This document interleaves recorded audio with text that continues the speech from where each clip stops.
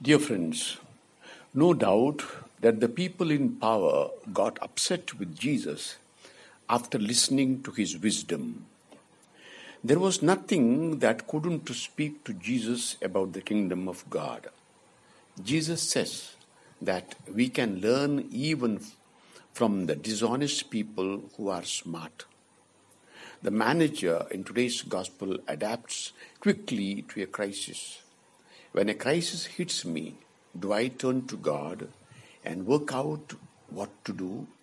Or do I let the crisis ruin my life? Am I drawn to speak with Jesus about my integrity?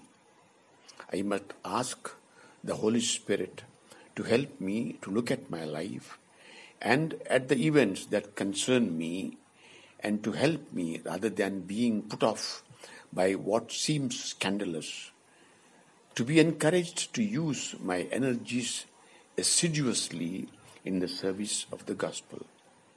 Jesus calls me to take care of the resources that are available to me.